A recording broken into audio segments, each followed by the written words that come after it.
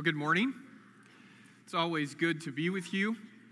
In case you needed any additional evidence that this new year might hold some unpredictable moments for us, I did not go to bed on Friday night expecting to wake up to a winter wonderland on Saturday. But that's exactly what happened, and then it was pretty much gone by lunch. And I have no idea what's going to happen later today. So, we have these moments where it's clear to us that life has these ups and downs that just seem to happen to us, that we don't see coming. And in a life that can be that uncertain, that unpredictable, we can find ourselves reaching for anything that appears, even at first glance, to be strong enough to carry us through. Anything.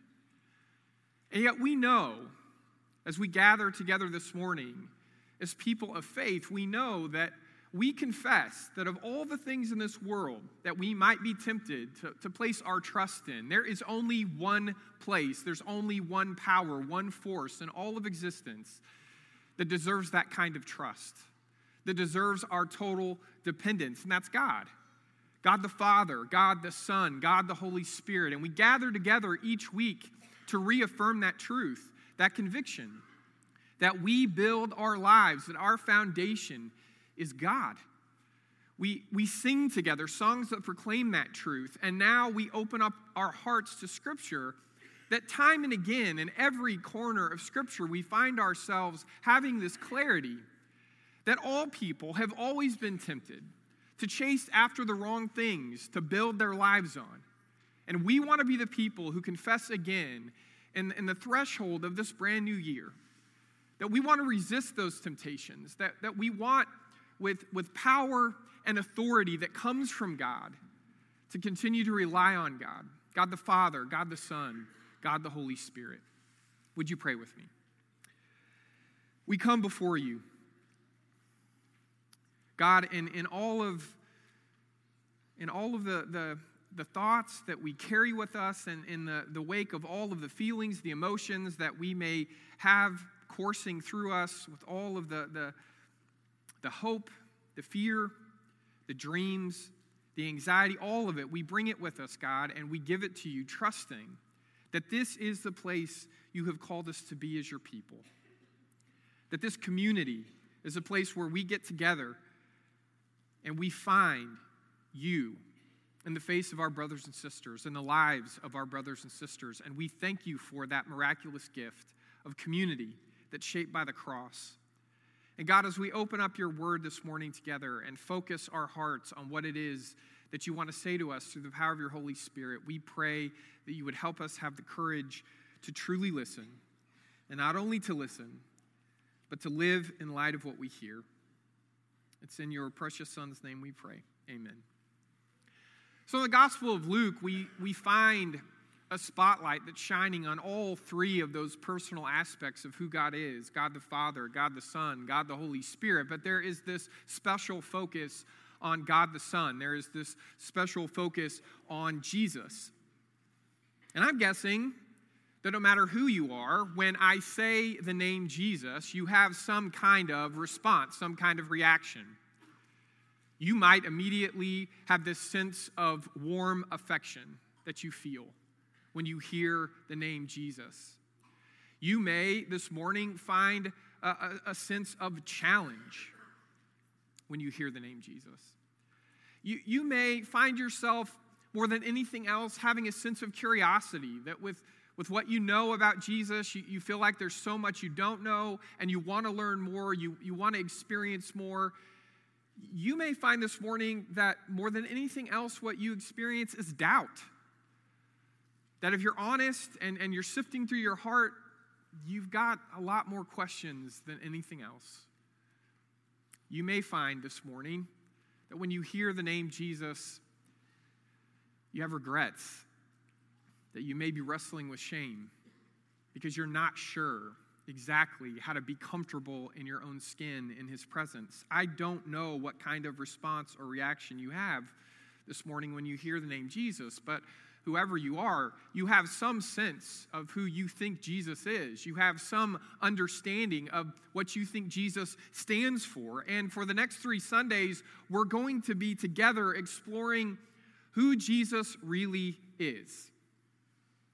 Not who we want him to be, not who we wish he could be, but who Scripture really says he is. And one thing is certain: no matter how experienced we are in our faith, no matter how long we've been going to church, no matter how many times we've read the Bible, this one thing is certain: there is always more to Jesus than our current understanding of him. Always.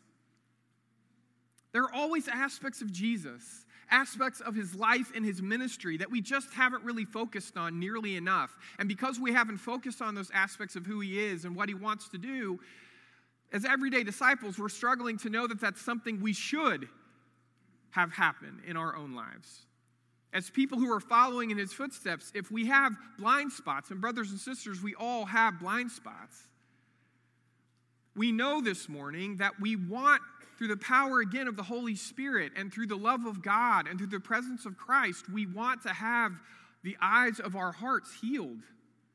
We want to have the eyes of our hearts opened up to see what it is that we're just not seeing. To taste and see that the Lord is good in ways that maybe we haven't even imagined yet. There's always more to Jesus than our current understanding of him. And my hope in the next 3 weeks as we really wrestle with the identity of Jesus is that we come to better understandings of who Jesus is. Because every time we come to a better understanding of Jesus, we experience a better encounter with Jesus. And that encounter is what changes us. That encounter is what helps drive us deeper and deeper into the life that God wants for every single one of us. Interestingly enough, though, we're going to start this journey of having a better understanding of Jesus by listening to someone other than Jesus talk about Jesus. We're going to start this journey by listening to a really eccentric, different character in the New Testament who goes by the name John the Baptist. Now, it's not like he's John the Church of Christ guy, right? That's not what we mean. We say John the Baptist. We obviously are talking about this prophet who shows up suddenly in the wilderness as far as anyone else is concerned. He reminds everybody of Isaiah and Hosea and all the prophets of old. And he is preaching this message about a new world that's coming. And people start to get the sense that the entrance fee to get into that world that's coming is baptism. So they're coming out to hear him talk, and more than that, to be baptized by him, so that they can check that off and feel like they've jumped through that religious hoop, so that when the Messiah shows up, which is who John's always preaching about, and he's always trying to help them imagine just how much everything is going to be different when the Messiah shows up, they want to be a part of that difference. They want to experience it. See, because anytime you talk about a future version of the world that's better than the one we have right now, if you're like any ordinary person, you start to personalize that future for yourself. And you quickly move from thinking about a better world for everybody to mainly thinking about a better world for you. Right? I'm thinking about a better world for me. And they're captivated by that. So they start coming out of the woodwork and they go out to the wilderness. And I'll be honest with you. I remember clearly the very first time I was really introduced to John the Baptist. It was a flannel graph in a first grade Sunday school. And he didn't look like somebody who I would be friends with. You know, in first grade, I was pretty timid. I was the smallest kid in my Sunday school class. That would be that way for a long, long time. We're not going to go into that now. But I was listening to this teacher talk about this wild guy out in the wilderness who chose to just kind of tough it out all the time out there. He told people not just the truth, but he told it in ways that was uncomfortable. I mean, these people would come out to hear him preach, and his introductory statement was, "You brood of vipers, who told you to come out here?" And they stayed to listen. Right? He has this commanding presence. The thing that worried me most about him when I was a kid, though, was his diet. You know, he ate grasshoppers dipped in honey for dinner. And I was struggling with my mom's peas and meatloaf. And I was afraid, you know, at some point my mom and dad would decide John the Baptist was someone I needed to be more like, and we were going to start to get really, you know, experimental with our diet. And I thought, I don't want to be like that. In so many ways, John just feels different from me in some of the most basic, fundamental aspects of who I am. And over again, he speaks this truth to people. He says to them, yeah, you're right to believe that the Messiah is coming. Our prophets have always preached about that. And you're right to believe that when the Messiah comes, he's going to change everything for the better. And you're even right to long to be a part of that. But see, you've reduced it to, if you get baptized, then you've reserved a spot in this new kingdom, and that's about all it's going to take. And then you just get to sit back and wait for everything to get better, for everything to change. And John says, look, you're not thinking this through. If everything about the world changes, then for you to be at home in that new world, everything about you is going to have to change. It's not going to work for you to dream about all the ways that things are going to be better in the future and think that all you have to do is come out here and get yourself cleaned up spiritually speaking with baptism and then wait to see what happens next. He preaches about this world, right? This vision that they're really drawn to.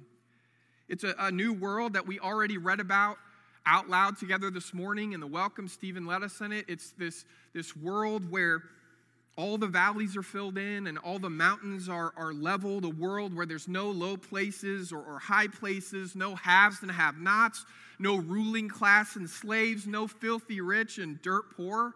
It's this world where everybody has enough and nobody has way too much, a world where fairness isn't just a fairy tale and social equality is a reality. This is the world that John is saying the Messiah can make possible. And it's a world, I'll freely admit, feels impossible when you think about the way the world tends to go in our own experience. Right? It seems like it really is a fairy tale. And yet John is basing his life, and he's basing the life of God's people on the conviction that it's not just too good to be true, it's too good not to be true. But again, they've taken this vision and they have found all the ways it's going to improve their daily experience. They're not wrestling with, what happens if this is going to cause me to have to change not just part of who I am, but everything about my life, everything I built my life on. See, over the years, God's people gradually became just like everybody else in what John believes is the worst possible way for them to become just like everybody else, and that is that they see themselves as more important than anybody else. They're looking out for themselves. They're looking out for number one in every situation. And as much as they want the world to be better, they've made do with the way the world is, and they figured out how to navigate it, and they know the rules, and some of them are actually getting to a place where they don't just have enough, they have way more than enough, and yet they can always see somebody in their society who has a little more than them, right? And so those are the truly rich people. Or they see somebody who has a little more influence or power than them. Well, those are the people that have everything. I'm one of the people that I don't have all the things that I really hope I'll have. As much as they might be responsible for other people that they're ruling over, there's always somebody that they're having to serve. And so every time they hear John preach, they find a way to put themselves in a position to be blessed by the world that is to come more than changed by it. And John's not having it. He's as straightforward and as clear as anybody could possibly be. And he finally gets through to them. And so they ask him, okay, if for the world to change and for us to be in that world, we're going to have to change, what do you want? And he says, well, for starters, you're going to have to think way more about who you're going to be than just undergoing baptism. Right? And I think we relate to this struggle. Now, John's baptism is different than Jesus' baptism, but in many ways it was functioning in similar ways in the theological imagination of the people who come out to be cleansed. They think it's the way to get into God's kingdom. Right? They're not even thinking about the gift of the Holy Spirit. They're not thinking about all of the layers of meaning that Jesus will bring to baptism, but they do feel like it's what they've got to do in order to get what they want. And John says, look, Baptism is not your way to lock your reservation into the kingdom. Baptism is a promise we make to God about who we want to be in God's kingdom. It's not simply a way for us to get God to let us into his kingdom. And they hear that, and they say, okay, then what else? And that's where we're going to read together this morning. So open your Bible up to Luke chapter 3. We'll start reading together in verse 10. Okay, the crowd says, what should we do then? John answered, anyone who has 2 shirts should share with the one who has none. Anyone who has food should do the same. Even tax collectors came to be baptized. Teacher, they asked, what should we do? Don't collect any more than you're required to, he told them. Then some soldiers asked him, and what should we do? And he replied, don't extort money. Don't accuse people falsely. Be content with your pay. The people were waiting expectantly, and they were all wondering in their hearts if John might possibly be the Messiah, the one he's talking about. John answered them all, look, I baptize you in water, but one who is more powerful than I will come, the straps of whose sandals I am not worthy to untie. He will baptize you in the Holy Spirit and fire. His winnowing fork is in his hand to clear his threshing floor and to gather the wheat into his barn, but he will burn up the chaff with unquenchable fire. In case they're wondering who he's talking about them. Right? He's talking about people who want to be a part of the kingdom, but aren't really going to change in any way to be at home in the kingdom. And with many other words, John exhorted the people and proclaimed the good news to them. It's a good news with a hard edge. John doesn't want anyone to claim that there was any sort of bait and switch here. He wants to be clear. John understands that what you win people with is what you win them to, and he doesn't want folks who just think that being a part of the kingdom is coming out and listening to sermons that make them feel justified in all the ways that they're not really pursuing the heart of God. When they ask this wild man from the wilderness, okay then, what do we really need to do? He tells them, in a manner of speaking, that they need to start living like the world that is to come is already here. Right? He says, okay, look, the Messiah is going to change everything. And in the world that is to come, people are going to generously, freely share anything extra they have. So be generous now. In the world that is to come, people are going to be honest with themselves about how much they actually need to get by. And they won't try to take any more than they need from anybody else. So be honest about your basic needs now. In the world that is to come, people who have power won't use that power to always acquire more and more influence or to create the world in their own image simply because they can. Instead of having this greed for more, they will be content. So be content now. John is saying to them, you've been living your life waiting for this better world for you, but it's never been a better world just for you. It's a better world for all of God's children. And instead of just waiting for that world to come true, do everything in your power to live like that world is already coming true. Because it is. It's already breaking in. Jesus, the Messiah, the one they've been waiting for, he's already on the scene. He's been around for 30 years. They may have even heard a story once or twice about this 12-year-old who showed up at the temple and had these amazing questions and had this level of wisdom that nobody else had ever seen before. But that's an old story by now. Maybe they think it's just a rumor or a legend, but they don't see Jesus as the Messiah they've been waiting for because they think that they can somehow manage to see and experience the world that is to come, the world where everything's changed without undergoing any change in their own lives. And John wants them to understand that if you stay stuck in that old world, you can't see the new one. And it's a choice you have to make. It's not a choice anyone else can make for you. It's a decision you have to come to. They aren't going to see Jesus as the Messiah.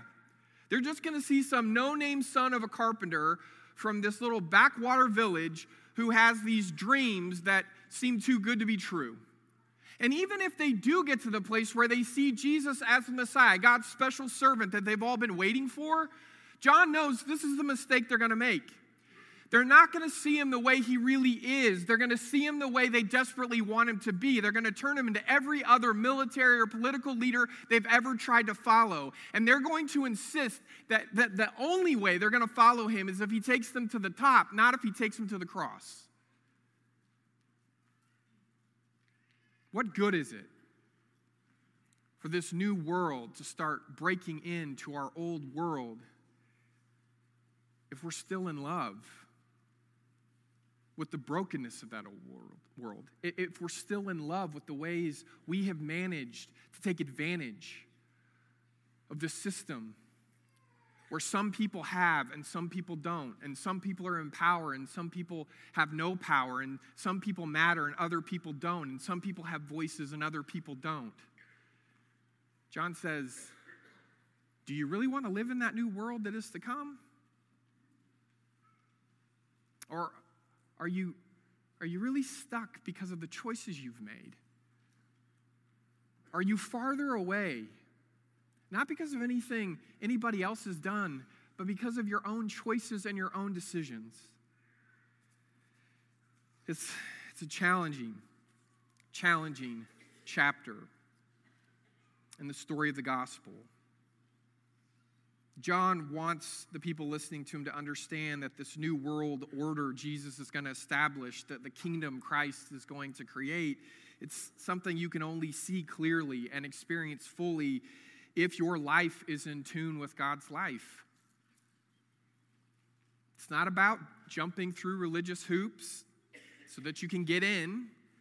It's about having this soul-deep humility that leads you to admit how desperate you are, that you know you need in, that you need a place at the table, that you need an invitation to the party. Christ's kingdom is a place where people are generous and honest and content. And if you aren't really interested in being any of those things, it's not that you're not going to be allowed into the kingdom. Brothers and sisters, it's that you wouldn't actually want into that kind of kingdom. If the kingdom that you're most at home in is the kingdom where you're king, you got a problem. Because in the kingdom of God, there's one king, and it's not any of us. John wants us to wrestle with that uncomfortable truth. I think it's hard to think about the world that Jesus wants to bring into being in the midst of our old world. It's hard to think about that and have to come to terms with the fact that that new world may frighten us more than it encourages us. That world may threaten us more than it comforts us. But I want you to think about this. Do you really want to live in a world where your money and your food and your clothes and all of your stuff really don't matter to you? Aside from taking care of your basic needs and then doing everything you possibly can to take care of the basic needs of other people. Do you really want to live in a world with that kind of generosity? Do you really want to live in a world where you would never, ever even think about putting profit over people? Where every time you make a decision, if you have a way to take care of others, you find a way to do it? Do you really want to live in a world where the only good use of power is empowering other people with it? See, that's the world Jesus wants to bring into being. And we have to be honest with ourselves about whether or not we want to find a place in that kind of world. And John says, here's the thing. Here's how you know. If you'd rather just think about that new world more than start to live like it's already here, you're not ready. Right? If you'd rather just talk about it or dream about it instead of engaging it and encountering it, you're not ready. You may think you're ready, but you're not actually ready. Because that world that John promised, it's here. It really is coming true, but we can only see it. We can only really experience it if our heart is beating with God's heart. If our dreams are really God's dreams. And if our lives are becoming more and more Christ's life on the face of the earth.